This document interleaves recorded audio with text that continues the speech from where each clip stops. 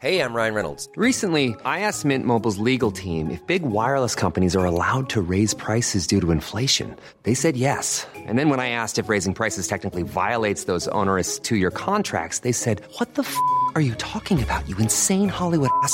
So to recap, we're cutting the price of Mint Unlimited from $30 a month to just $15 a month. Give it a try at mintmobile.com/switch. $45 up front for 3 months plus taxes and fees. Promo rate for new customers for limited time. Unlimited more than 40 gigabytes per month. Slows full terms at mintmobile.com. Ever catch yourself eating the same flavorless dinner 3 days in a row? Dreaming of something better? Well, HelloFresh is your guilt-free dream come true, baby. It's me, Keke Palmer. Let's wake up those taste buds with hot, juicy pecan-crusted chicken or garlic butter shrimp scampi. Hello Fresh. Stop dreaming of all the delicious possibilities and dig in at HelloFresh.com. Let's get this dinner party started. One size fits all seemed like a good idea for clothes. Nice dress. It's a t-shirt. Until you tried it on. Same goes for your healthcare. That's why United Healthcare offers a variety of flexible, budget-friendly coverage for medical, vision, dental, and more. So whether you're between jobs, coming off a parent's plan, or even missed open enrollment, you can find the plan that fits you best. Find out more about United Healthcare coverage at uh1.com. That's uh1.com. Hello, guys and girls. The program you are about to hear will be both fun and educational, but it is not a substitute for medical advice. Although we are doctors, we are not your doctors.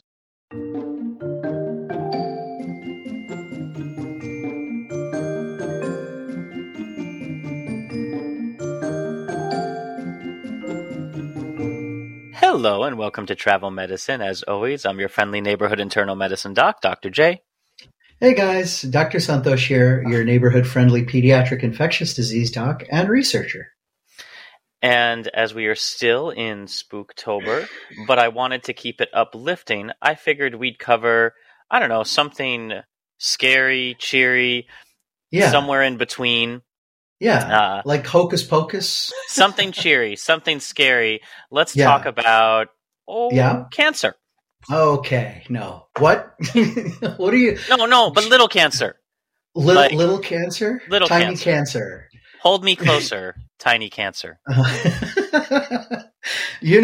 Listening audience, we've been talking about this pun all week. Like, if you pull up next to me and my windows are rolled down and I'm like scream singing, "Hold me closer, tiny cancer" to Beverly Boulevard. So let's introduce our special guest expert for the week, who's going to join us on a magical, whimsical ride through the world of pediatric cancer. A series of words I bet you did not expect to hear. Yeah. So allow me to introduce my friend and colleague, Dr. Nicole Baca. She is a graduate of the Ross University School of Medicine and has gone through University of Nevada for residency and comes to us from the venerable University of California at Irvine and Children's Hospital of Orange County, where she completed her fellowship. She's absolutely tremendous. Pediatric oncologist, Dr. Nicole Baca. Hi, Nicole.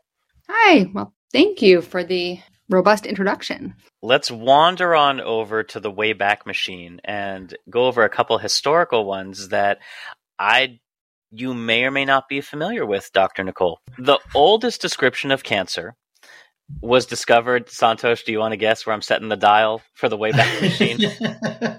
Is it your favorite way back of all time, ancient Egypt? It's ancient Egypt. It's breast cancer, isn't it? Yeah. Absolutely. The Edwin Smith Papyrus. Yeah, okay. Describes 8 cases of tumors or ulcers of the breast that were removed by cauterization with a tool referred to as the fire drill. Oh, that can't be. With the level of technology available at the time. Nicole, where do you keep your fire drill? That's kind of frowned upon. I do use tiny tinkers of poison, but no. Yeah. There's no fire drill closet in the basement. No. Oh. Okay. However, the writing says about the disease there is no treatment, probably why the fire drill fell out of favor. What's this going to do? Nothing, really. Well, then why are you doing it? Just because it's a fire drill. Wouldn't you use it? But then jumping forward a little bit to around 460 to 370 BC, the age of Hippocrates, we first got cancer named carcinos, the Greek word for crab or crayfish, as well as carcinoma, two separate words. He used them to describe, carcinos was to describe ulcer-forming tumors, and carcinoma were non-ulcer forming. I didn't know they were separate at that time. I always think of OMA as like Carson, but just as a solid body. Ulcer-forming cancer, such as, Nicole, what's a good example of a cancer that ulcerates? Some of the breast cancers. Okay. And then There's too many ulcer-forming cancers that you think about in pediatrics as much. I mean, and I don't think they're talking about colon cancer in those days because they weren't doing colonoscopies that I know of. They were solid tumors. So in Greek, these words refer to the crab, most likely applied not because of the urban legends that the pain pinches like the claws of a crab, but because the finger-like spreading projections from a cancer to the surrounding area call to mind the shape of a crab's legs. Is that kind of still how it's described when you see a solid tumor kind of wrapping around?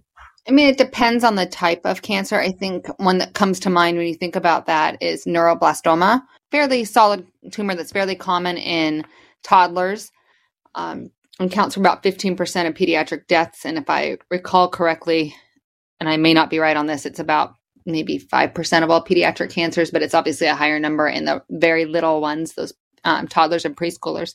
But when surgeons talk about going in for that, it adheres to everything around it. So it's a very surgically challenging case because of how sticky it is.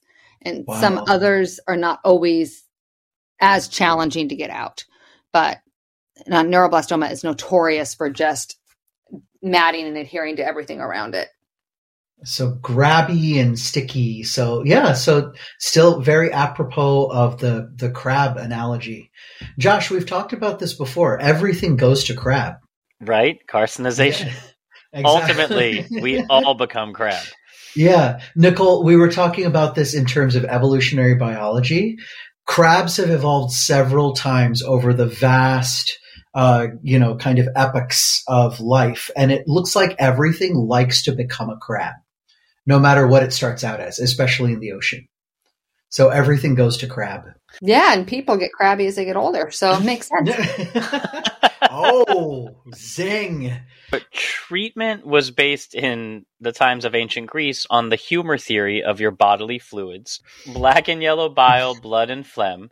According to the patient's humor, treatment consisted of changes to the diet, bloodletting, and or laxatives. So obviously nothing like oncology today, which treats cancers with changes to the diet, blood depleting medications, sure, and or laxatives. We give a lot of laxatives.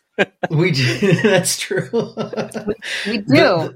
Yeah. The number of times where you and I have had that conversation of, is this diarrhea from an infection or is it from the Miralax? It's always the Miralax. It's always the Miralax. Yeah, absolutely. Just to be stopped up, you got to do something. You can't just let them walk around plugged up. Yeah, that's true. That's a whole different kind of tumor in there. Other set of problems. Yeah. We used to call that one still kind of a tumor, though. Back in Miami, we used to call it a fecaloma. Oh, yeah. Yeah. So it looks like, the diarrheal part, it's, getting people to move and using laxatives are because the chemotherapy that you're using, some of them have the tendency to cause more constipation. Is that what's going on? Yeah, like particularly you think about vincristine, which is used a lot for like our leukemias, is very notorious for being constipating. And then a lot of these kids, depending on what they've got, they may have pain. And so they may be on opiates, which obviously are going to hit the nerves in the bowel and slow down transport and cause constipation. So a lot of times these kids will have reasons for getting constipated from our medicines, but then, usually, shockingly, once you start treatment, a lot of times these kids start to feel a lot better, which seems a little bit counterintuitive because you think I'm starting chemotherapy. These kids are going to feel so sick. But a lot of times the cancer starts responding, particularly in your leukemias and your lymphomas, and they feel significantly better, sometimes in days to weeks. Now, obviously, we're not out of the woods and they have a lot more treatment to go, but they feel so much better. They're moving around. Right. Whereas they're not, they may get constipation just because they're sitting in bed, depending on if they're having pain, or let's say you have a bone tumor in your leg, you have an osteosarcoma, like it's really hard to get up and move about. So you get constipation just from sitting there. Oh gosh. Okay. So multifactorial. Yeah. And then we kind of ruin everything because our new children's ward, we've put iPads and TVs in every single room. So they have zero reason to get up and move, these poor kids. I think my kids are moving about more. They're so more than excited about like the media room and being on the level where they can go out to the gardens more easily. The floor is just so bright and light that I think they're like walking around more. But a lot of times, patients that are on my service are admitted for longer periods of time. So they may be there for days, sometimes to weeks, sometimes months. And so I think they probably get into a little different routine than a child that's there for a more common reason why a kid would be in the hospital, where maybe they're in for a day or two, maybe a week max. So, and they're frequent flyers. So I think they're just bored. Used to it. They're like, they want to wander around. They know everybody. I had one kid who knew all the security guards. I was like, how does he know everyone? That's so cool. And all the while you are, balancing their humors, lowering the blood and getting the diarrhea going and all the same stuff like the ancient Greeks did. So the more things change, the more they stay the same. More the same. Now we all know. So now we've explained where cancer comes from and carcinos. Tumor, of course, is Latin for swelling. But if we hop one language over back to Greek, the Greek word for swelling is onkos, giving us the name of your specialty. So as doctors go, Dr. Nicole, you are swell. The doctor of swelling. I am. So let's start with one of the very first cancers discovered, or not first discovered, but we'll say the first environmental cancer. And it involves a physician known as Percival Pott, which is about as British a name as you can come up with. Yeah, so he was a doctor of swelling also, but we talk about Pott's disease, right? It is that Pott, but this is not that story. Yeah, and he did have a Pott's puffy tumor, but it's not cancer; it's infectious, where the sinuses puff up. Picture the world of Mary Poppins. Oh yeah, all right. She's floating down from the umbrella with her umbrella onto the chimney tops with Dick Van Dyke, and before everything supercalifragilisticexpialidocious, you see a wide variety of chimney sweeps. A bunch of young boys, chimney, chim chim chiroo. Beautiful, suit on their cheeks. They're a little raggedy, and they're carrying their brushes, their bristles. So there was no way to kind of clear out smoke in ye olde times, 1900s. But this is even before that. So you had to get a job. You could be hired to go and clean out the chimney so that you could use your fireplace without all the smoke backing up into your house and, killing you. So. Well, there's a couple of historical inaccuracies with Mary Poppins. Shocking, I know. Okay. Those accents were perfect.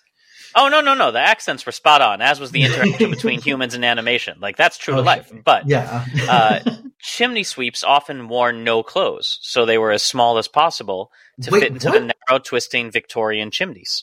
What? Yeah, they went in and cleaned the chimney like Santa Claus. No. Like, okay, stop it right there. Santa Claus doesn't come down the chimney naked. Nicole, Santa Claus doesn't come down. Do you know that, Santosh? Are you staying up to see him? Oh God. Okay, so relate this to medicine somehow before I get grossed out. Oh, and then the other part is all those children in that song would be dead of cancer. Oh no. But there's a happy ending to this story. Stay with me. Okay. So Percival Pott, 18th century England, noted that the scrotal cancer very, very commonly afflicted chimney sweeps.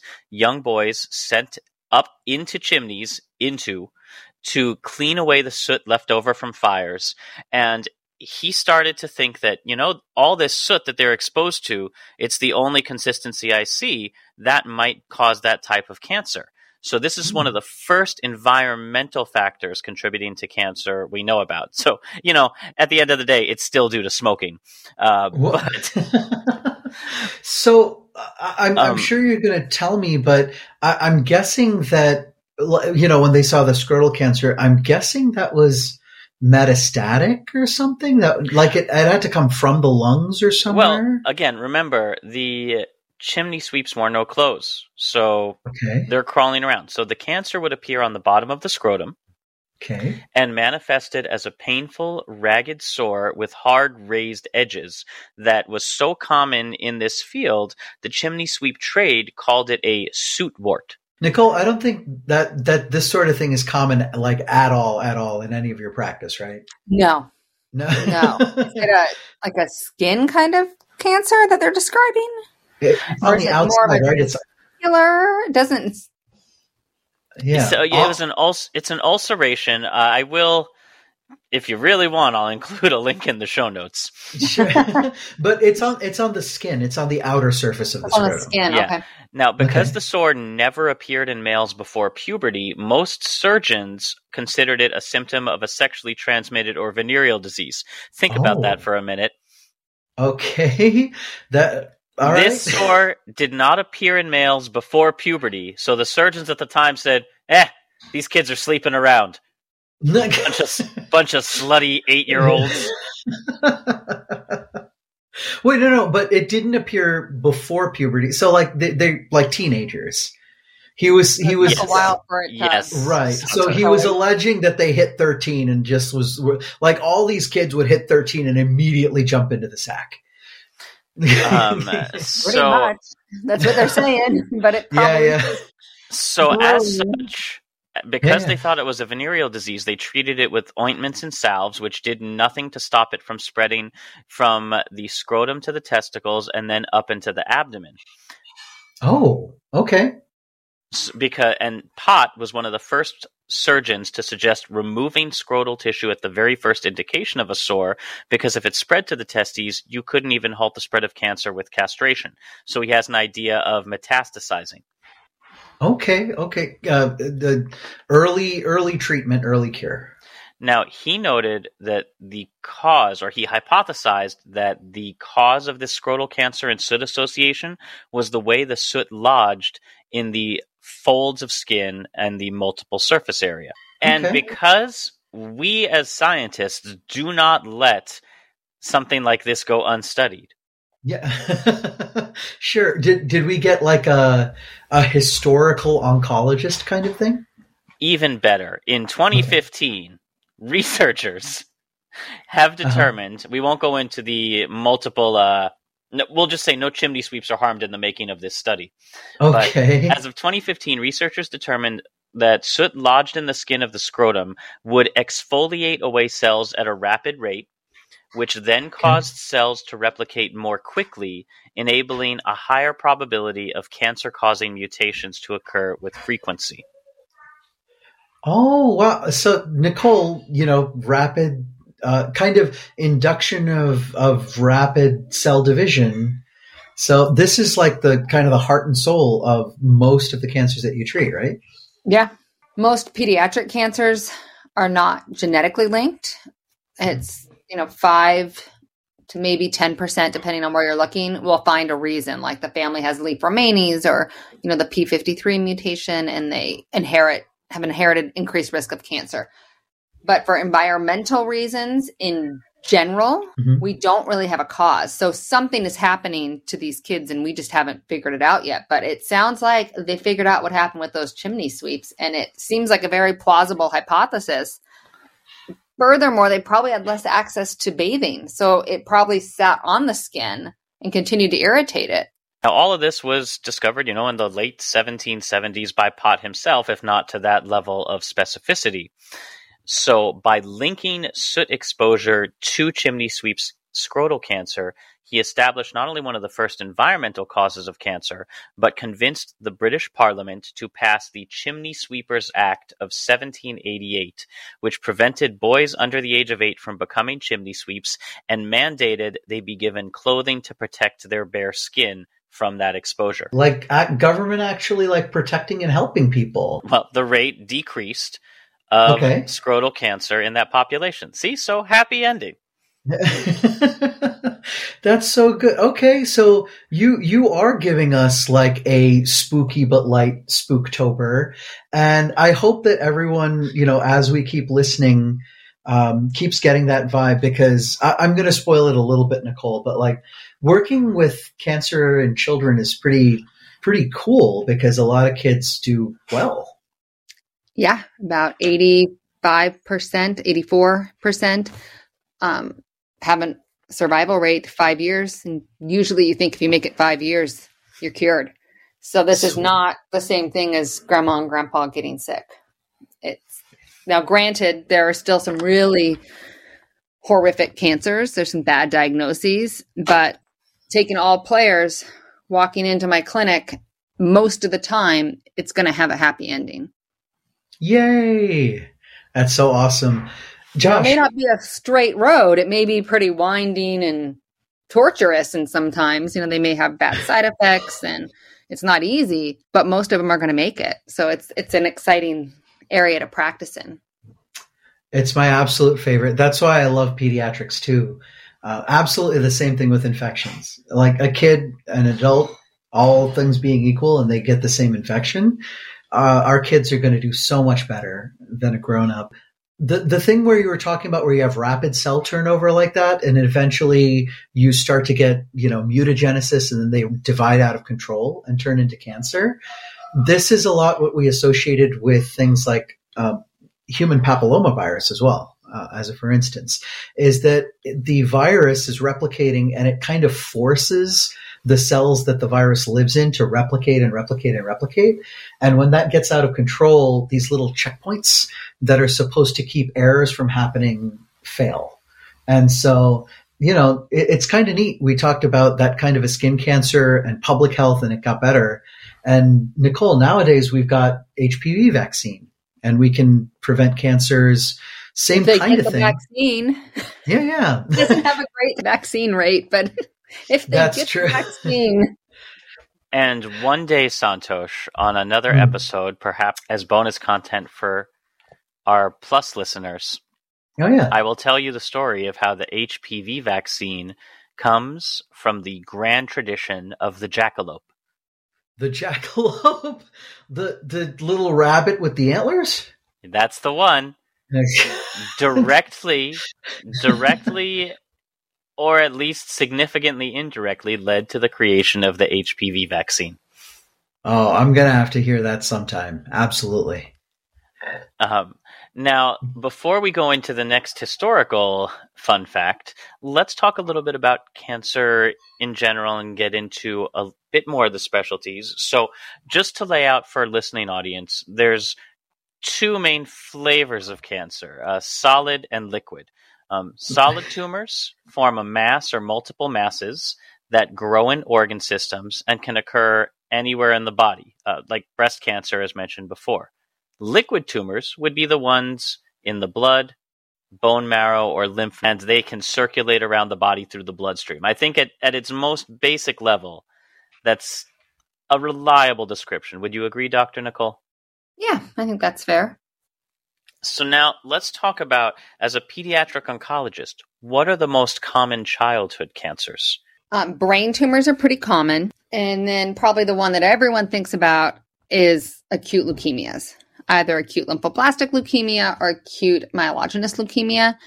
And pediatric acute lymphoblastic leukemia is the most common childhood cancer. And it's really kind of the poster child for what oncologists want to be able to do. In that prior to 1950, the mean survival was 2 months. And now, depending on the subtype, so basically meaning everyone's passing away. Yeah. And now, depending on the subtype and the genetics of the tumor, 85 to 97% survival rate. Whoa. For all comers. That's not going to bone marrow transplant. That's just with upfront chemotherapy. So it's remarkable, and it's due to research. It's due to research that was funded by the National Cancer Institute, the National Institute of Health. It's through cooperative groups that pediatric oncologists have formed. And it really is, I mean, I've gone to medical conferences with both pediatric and medical oncologists, and it is often brought up of, we wish we could do to X cancer what the pediatric oncologists have done to acute lymphoblastic leukemia. It's just that remarkable. Yeah, they're envious. I mean, prior to the 1950s, they couldn't differentiate between the two major subtypes. It was universally fatal. Most of the time, these kids passed away from hemorrhage and severe infections. In the 1950s to 1960s, people started doing research. Dr. Sidney Farber was up at Boston, and is a pathologist, and he was looking at the cells trying to figure out what was going on, and he realized if you give folic acid to pernicious anemia patients where they're missing some vitamins, they do better. And leukemia kind of looked like that. So they tried giving folic acid to leukemia patients, and it actually sped things up. So then they made whoops. Yeah. Science. Yeah. So he was like, wait a minute. He tried, hopefully I'm saying this right because it's a medicine that we don't use anymore, amiturin. And it was an analog of modern methotrexate, and it slowed things down. So, research was starting during that time period. There was a Nobel Prize awarded for creation of mercaptopurine, which interferes with DNA metabolism. And prednisone was being used on everything. So they used prednisone with that. But all of these things were being used as like single agents. And so they would all extend life, but these kids were still passing. Then they started doing studies. And they started with really the Roswell Park Cancer Institute in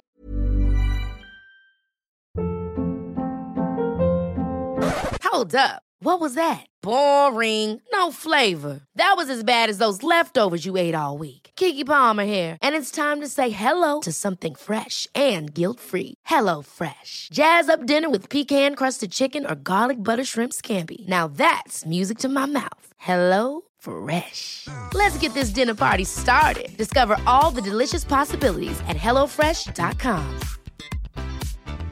I'm Sandra, and I'm just the professional your small business was looking for. But you didn't hire me because you didn't use LinkedIn Jobs. LinkedIn has professionals you can't find anywhere else, including those who aren't actively looking for a new job, but might be open to the perfect role, like me.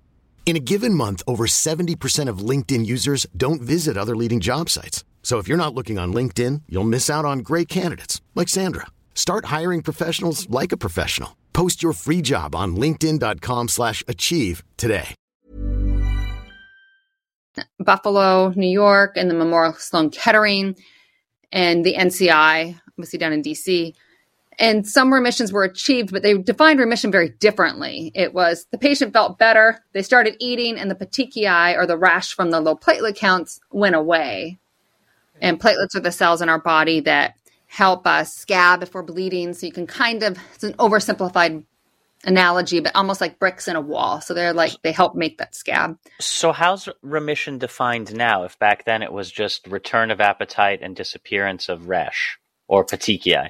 as time went on and they were able to better delineate exactly what it was, AML, ALL, subtypes, they used the microscope. So basically, depending on the type of leukemia, it's either 25% of the bone marrow or 20% for AML is with blasts or leukemia cells. And when you got that down to less than 5% or non-detectable, preferably you're not finding any blasts, that was considered remission. But since the early 2000s, they've had a technology developed called MRD, or minimum residual disease testing, where they're able to find like 1 in 10,000 cells. And so now we have both a pathological or morphological remission and as well as a molecular remission. So we really rely more on the molecular remission now to know that we've wiped out everything that we are capable of finding. That's so cool. So as your tools got better and better to find less and less cancer, like to detect the tinier and tinier concentrations, then your definition kind of moved with that. And likewise, your success rate. And now, like, one kind of followed the other until we're here today. And your expectation for a kid with low risk, pre-B cell ALL is like 100%. Well, that's not fair. It's very close to 100% that they're if it's a low risk patient, then they, by definition, have to have good prognostic genetics, and it's about 95 to 97% survival rates usually. Dude, so it's crazy. Awesome. Like, it's insane. 0 to that, and. It was the 1960s is really when they were able to define that remission that you were asking about. But then they started doing the phases of therapy that we do for acute lymphoblastic leukemia. It's very like every month to 2 months, it kind of changes until you hit a maintenance phase. And then you do the same thing. And traditionally I think those studies were done in the 1980s, if I recall correctly, they were looking at how long we should do maintenance. And it was determined that for little girls, 2.5 years equaled 3.5 years, but they had less side effects if we did 2.5 years for their survival. So the survival was equal, less side effects. So they got 2.5 years. And little boys had the survival rate was equal to little girls, or big girls, I guess teenagers too, if they got 3.5 years of treatment. And it was lower if they only got 2.5 years total treatment when you added in the maintenance, when they were trying to determine how long we have to do maintenance. And they initially attributed that to the blood testing barrier. The barrier between the blood and the parenchyma of the testicles. Yeah, because it's a sanctuary site. So it's somewhere where leukemia died. All right. Just like the I never CNS. thought of the testicles as a sanctuary site. Sorry. Okay. So just like the CNS, which is why we now in the 1970s, they realized that they were starting to get remissions in the 1960s, but they were relapsing in the CNS. And so they realized even if they had no frank disease in the CNS or the fluids that surround and kind of help cushion the brain and the spinal cord, that we need to treat that anyway. Well, they went a little overkill and they did radiation, and eventually we realized we don't have to do that much if we're just doing it as prevention, but that it made dramatic changes. So that's why these patients have to get lumbar punctures, and we take out some of the fluid and we look at it and make sure we're not finding any cells there that we don't want there, no blasts, and we give them medicine throughout their treatment to help prevent any cells that may have crossed into the CNS and try to protect them from having that relapse. Because again, it's a sanctuary site with the blood-brain barrier. And this is why boys are always so much more trouble, right? Is that you got everything you do, and you can kill cancer in 2 years with a girl, or 2.5 years, and then fine, it's a boy. Damn it, another year. But things have changed, so now it's not that way anymore. So okay. Now they've evened that out. And the reasoning being that now we know a lot more about the cancer. So we know more about the genetics. We know more about the MRD, finding that minimum residual disease, finding those cells that are hiding. And so we're better able to risk assess. And so they've, within the Children's Oncology Group, have been able to reduce that down to about a 2.5 year total treatment with maintenance for both boys and girls. Some other research groups have also done that as well. Around the world. I think COG and Children's Oncology Group is funded by the NIH and NCI. Take a moment to step back from the cancer itself and look at one of the things that's really led to its rate decrease, which is, of course, chemotherapy and the treatments. And I have I guess a fun little story about something terrifying that ended up helping. Again, this is how most of my stories go.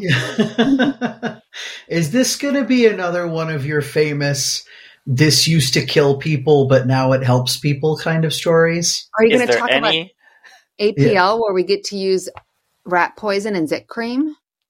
Oh, that's one I'm going to have to look into. So we'll stay tuned for that.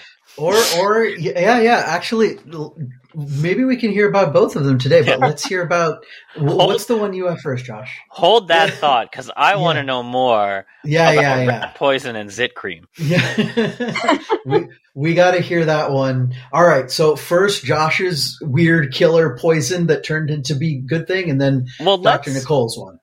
Let's visit a historical period that we really haven't looked at too closely, which the Victorian era. No, I promise. Oh. I promise it's something new. World War I. Oh, okay. A little bit more modern. Sure. Yeah. Okay. World War I, when in the trenches, you saw the use of chemical bioweapons like mustard gas. Ooh, okay. Due to its vesicant action, or skin blistering, the gas would cause overwhelming infection in any soldiers exposed to it. And interestingly, leukopenia, or a lack of white blood or infection-fighting cells, was found to characterize the infections. Now, because they're soldiers, a lot of them underwent autopsy, and atrophy of the lymphoid was also noted, which was first reported in 1919, treating a whole bunch of exposed patients in France. So it was known that mustard gas could affect the blood cells. Gotcha. So you're killing off white cells and the lymphoid organs. So, your lymph nodes. So like your tonsils and those little lumpy things that you can feel that get swollen up when you're sick. So, okay. So this mustard gas was destroying those. Okay. So mustard gas in and of itself can cause skin irritation. It's dose dependent. It can cause things as minor as skin irritation and conjunctivitis, all the way to severe permanent lung damage when inhaled. It can have chronic sequelae, where people who survive can have nausea, vomiting, loss of hair, increased vulnerability to infection. And a lot of these, and this is important, are the result of this poison acting as what's called an alkylating agent. It will damage the DNA, resulting in a decreased formation of blood cells or platelets. Gotcha. Now, it wasn't quite known to that level of detail, but it was known that it could act as an irritant and could cause a lot of damage to some of these organ systems in general. And that was it for World War I. Jumping ahead to World War II, the U.S. Office of Scientific Research and Development, which I believe is a precursor to the CIA. Oh, okay. But funded Yale University to conduct chemical welfare and weapon research in secrecy. Chemical warfare, not welfare. To conduct chemical... Okay. All right. So they funded Yale University to conduct chemical warfare research in secrecy. And this team was led by two pharmacologists, Dr. Alfred Gilman and Dr. Louis Goodman. Now, they again noted that this decrease in blood cells, leukopenia, but interestingly, they found that lymphomas in experimental animals dramatically decreased in size when exposed to mustard gas. Oh. And is this something they just tried it on, or it was kind of an incidental finding? Well, they were looking to do more advanced versions of what mustard gas had been in trench warfare. Because remember, they're studying chemical warfare, but also how to treat chemical warfare against them, or chemical welfare. Oh, okay, gotcha. So if you got a soldier who had been hit by mustard gas or something, like how to make them better. But what brought the medical community's attention to the Yale group study, because that was really the very first documented study to show a benefit from chemotherapy in a human kind of cancer. So shrinking lymphomas by exposing them to mustard gas. Oh, God. But what really brought this to the great community's attention, because we didn't have Twitter, we didn't have TikTok back then. Instead, we had massive war accidents. Okay. All right. So this got published in like newspapers. Oh, no. Even better. The SS John Harvey, a Liberty ship stationed in Italy's Bari Harbor, the Italian town of Bari, had a stockpile of 100 tons of mustard gas. 100 tons? 100 tons of mustard gas. On December 2nd, 1943, it was shelled along with multiple other ships. The ship sank, the mustard gas rose, and the entire town was accidentally exposed as a result of the bombardment. Wow. Okay. In the days and weeks following this massive catastrophe, civilians as well as other military began to develop the signs of mustard gas exposure similar to what had been seen in Gilman and Goodman studies. Colonel Stuart Alexander, an American physician trained in chemical warfare, confirmed exposure to mustard gas based on these symptoms and the autopsies of the soldiers who had died from the ship. And he brought in his report the attention that this chemical agent could be very useful in killing rapidly dividing cancer cells, especially ones based in the blood. As a consequence, people really began to look at the event at Bari with the knowledge that mustard gas on blood cells could have medical use. Wow. Okay. So the alkylating agent, just like you said, mustard gas. So, Nicole, what are some of the descendants? I mean, we're not giving kids mustard gas anymore. Like, what are the modern alkylating agents? So, some of your modern alkylating agents would be like cyclophosphamide, melphalan, busulfan. Those would be things that you kind of think about with that. And they are used very frequently, and they do cause secondary AMLs. So acute myeloid leukemia. So we do have to, it is something I have to tell people before I start chemotherapy. Very low percentages, but there is a risk that will cause another cancer based on our chemotherapies. Oh, so you'll treat the original cancer, that one will go into remission, and then later in life, because of this DNA damage, there might be another cell line that gets affected, and it'll sit latent for a while, but then it'll start rapidly dividing somewhere down the road and become a new cancer. About alkylating agents are about 5 to 7 years after exposure.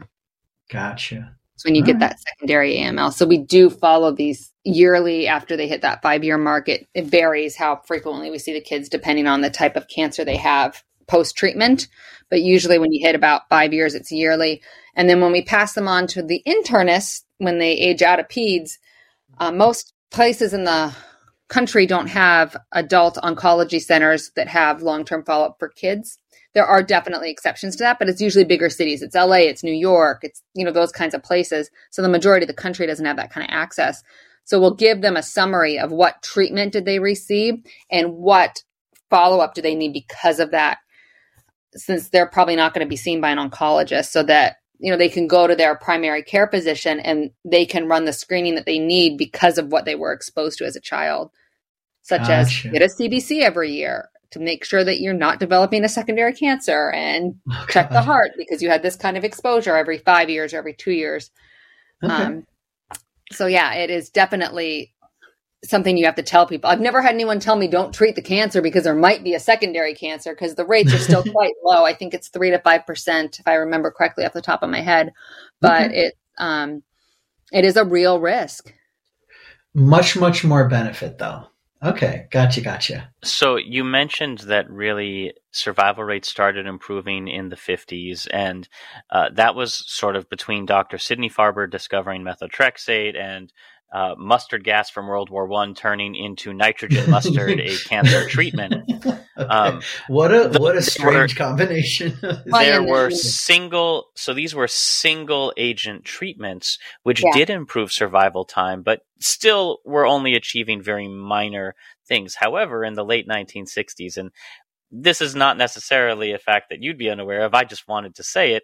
In the late 1960s, you got the introduction of one of the first combination chemotherapy agents, nitrogen mustard, vincristine, methotrexate, prednisone, or as it's abbreviated, and I think it was 2 cycles, the MUMP protocol. MUMP.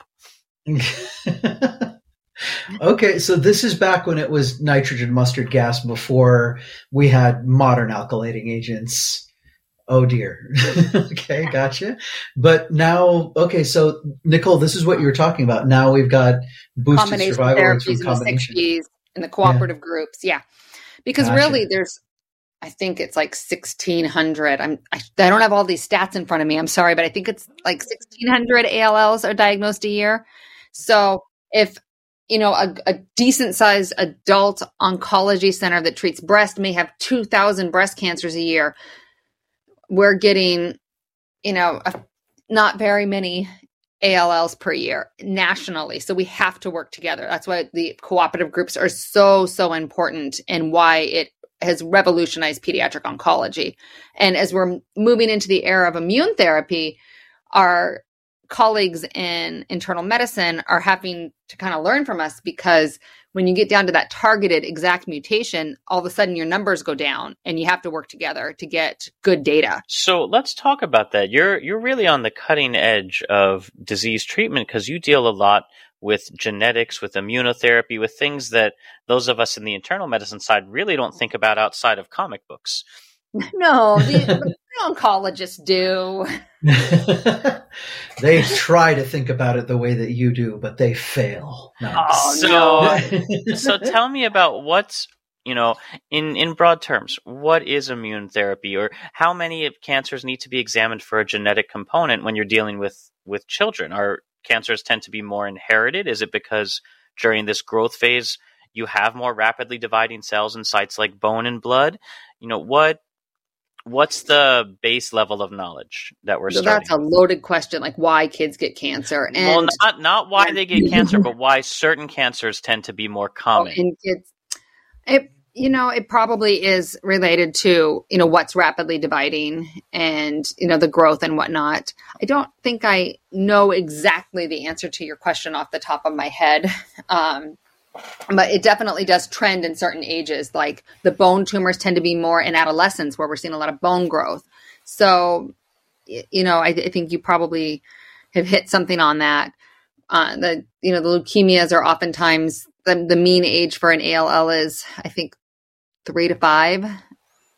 So I think it probably does have to do with what's, growing at that time and how they're growing and changing. Neuroblastomas are an embryonic tumor. They're seen in babies and very small children, like toddlers, preschoolers. So yeah, I think it probably does have to do with that. Okay, so kind of what the cells are at each phase, which is why there's such a wide variety. We're not going to ask you to tackle why children get cancer. Yeah. This is the cheery episode. Yeah, remember. But the one thing I didn't hit on is that pediatric cancers, in variance with more of the traditional adult oncology, tend to be more homozygous, and that they have many of the same mutations. And so there's less differences amongst the group. And so we'll be able to see certain changes in these kids. And so a lot of times, as these new meds are coming out, we kind of know if it's likely that they're going to have a certain mutation or not, because they tend to not, or they do or they don't, and it's not as much variety. And I think we're going to have to ask that before we close out. I'm going to have to ask you to tell this story about rat poison and zit cream, because I need to know. I won't be able to sleep tonight. I spoke too soon. I can't remember all the historic how they came up with it. But basically, a subtype of AML, this promyelocytic leukemia, it causes you to have abnormalities of your coagulation proteins, and they can actually bleed to death. And you don't need to do traditional chemotherapy necessarily for them, but they respond very well to differentiating agents, which would be like your retinos. So they're used, it's not quite the same thing that you're using as zit cream, but it's retinos that are being used on these kids, and arsenic. That's right. My favorite Victorian medicine, and poison. And we still use it. It's on it's on the boards. So, arsenic and retinoic acid, which you use for this. So it's, it's like on the boards. I think I distinctively remember for the pediatric boards, not the hematology oncology boards, but the oncologist saying, "How could you beat our subspecialty? We use zit cream and rat poison." And it has a great survival rates. Now, some of them do, depending on how they present, and they do still get conventional chemotherapies, but we do use those agents, and they are able to take that cancer and move it from this early progenitor cell and push it along to where it differentiates or becomes that adult cell that should be there. Ask your doctor if you qualify for the rat poison zit cream combination, but please don't use those phrases. That's amazing. And I think really we can't top that, although it does make me think as a Halloween recommendation film, go watch Arsenic and Old Lace. Delightful. Yeah. That's it for this week. Thank you so much for joining us and for your expertise, Dr. Baca. You mentioned Children's Oncology Group, but any of your favorites in terms of childhood oncology that are doing great things? So the National Institutes of Health, the Children's Oncology Group, anybody? Probably the Children's Oncology Group would be the one that I think is making one of the biggest differences. It's funded by the NCI. It includes all of North America, or I shouldn't say all of North America. It includes the United States and Canada. It includes parts of New Zealand and Australia, as well as portions of Europe. And some of the European groups have also, collaborated with the Children's Oncology Group and done joint studies when, as I mentioned, some of these cancers are so rare. And if you want to get to statistical significance, you have to work in bigger groups of data, because you may only have, for example, neuroblastoma, 700 new cases in the United States total per year. That's it. So if you're going to get new data, and that, that's all comers. So it may be somebody who's a phase 1 or, stage 4 versus somebody who's a stage 1, and they're vastly different in how they're treated. So we have to work in these groups together. And there also is it's the arm that does kind of the fundraising outside of the government, and that would be the CureSearch. So the CureSearch.org is a great organization. They provide resources to families, education. That's really a safe place to go to get information that it's going to be. It's written by pediatric oncologists. It's written by this research group. It's going to be validated. You're not going to get some scary old wives' tale of what you need to do. It's going to actually tell you, good, and it will also cite any other good resources and things that would be good education for someone that is having to face something like a child having cancer. Donating to the Leukemia and Lymphoma Society, they give grants of America. The Leukemia and Lymphoma Society of America gives grants to families to help pay for things like gas to get to the doctor's appointment. Those are all things that add up, especially if it's a 2-family household that's working and now you're down to 1 person or 1.5. Sure. So if you wanted to know who I would donate to, it would probably be those types of organizations. And then be the match. If you want to be a bone marrow donor, it's very easy to, put yourself in the registry. And if they find someone, you don't necessarily have to do it, but you could potentially save someone's life. Yeah. And it definitely is a Caucasian Eurocentric kind of pool in general. I think that there's more of them in there. So any kind of group that is underrepresented. And if they don't have a match within their family, they may not have a match. Sure. So, luckily we're able to use like half matches now. So there are more options, but that's another thing. Like if you don't have money, but you'd be willing to give part of yourself. Yeah. And to help a stranger. You're not using it. I'm telling you right now, you don't need it. You'll regenerate it. Left over, you'll regenerate it. So, stop being so selfish there, you listener, you. Wolverine would do it. Well, I always think if the toddlers and preschoolers can donate for their siblings, can't be that bad. Absolutely. Yeah. So that's it for this week. As always, we love to hear your comments, questions, and feedback. This show is produced by me with a lot of help from Dr. Santosh and friends. Our theme music is composed by Rachel Leisure. If you would like to hear this show ad-free or with some additional bonus content, try out our subscription tier. Why not? And until next time, as always, wash your hands, get your shot, wear a mask, find a country that has something you want to see. And when you've done all of those things, happy travels. Bye, guys.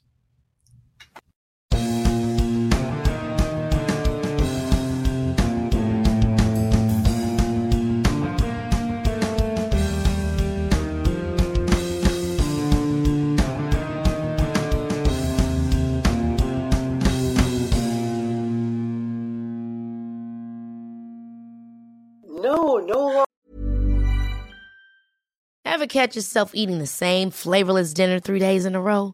Dreaming of something better? Well, HelloFresh is your guilt-free dream come true, baby. It's me, Keke Palmer. Let's wake up those taste buds with hot, juicy pecan-crusted chicken or garlic butter shrimp scampi. Hello Fresh. Stop dreaming of all the delicious possibilities and dig in at HelloFresh.com. Let's get this dinner party started.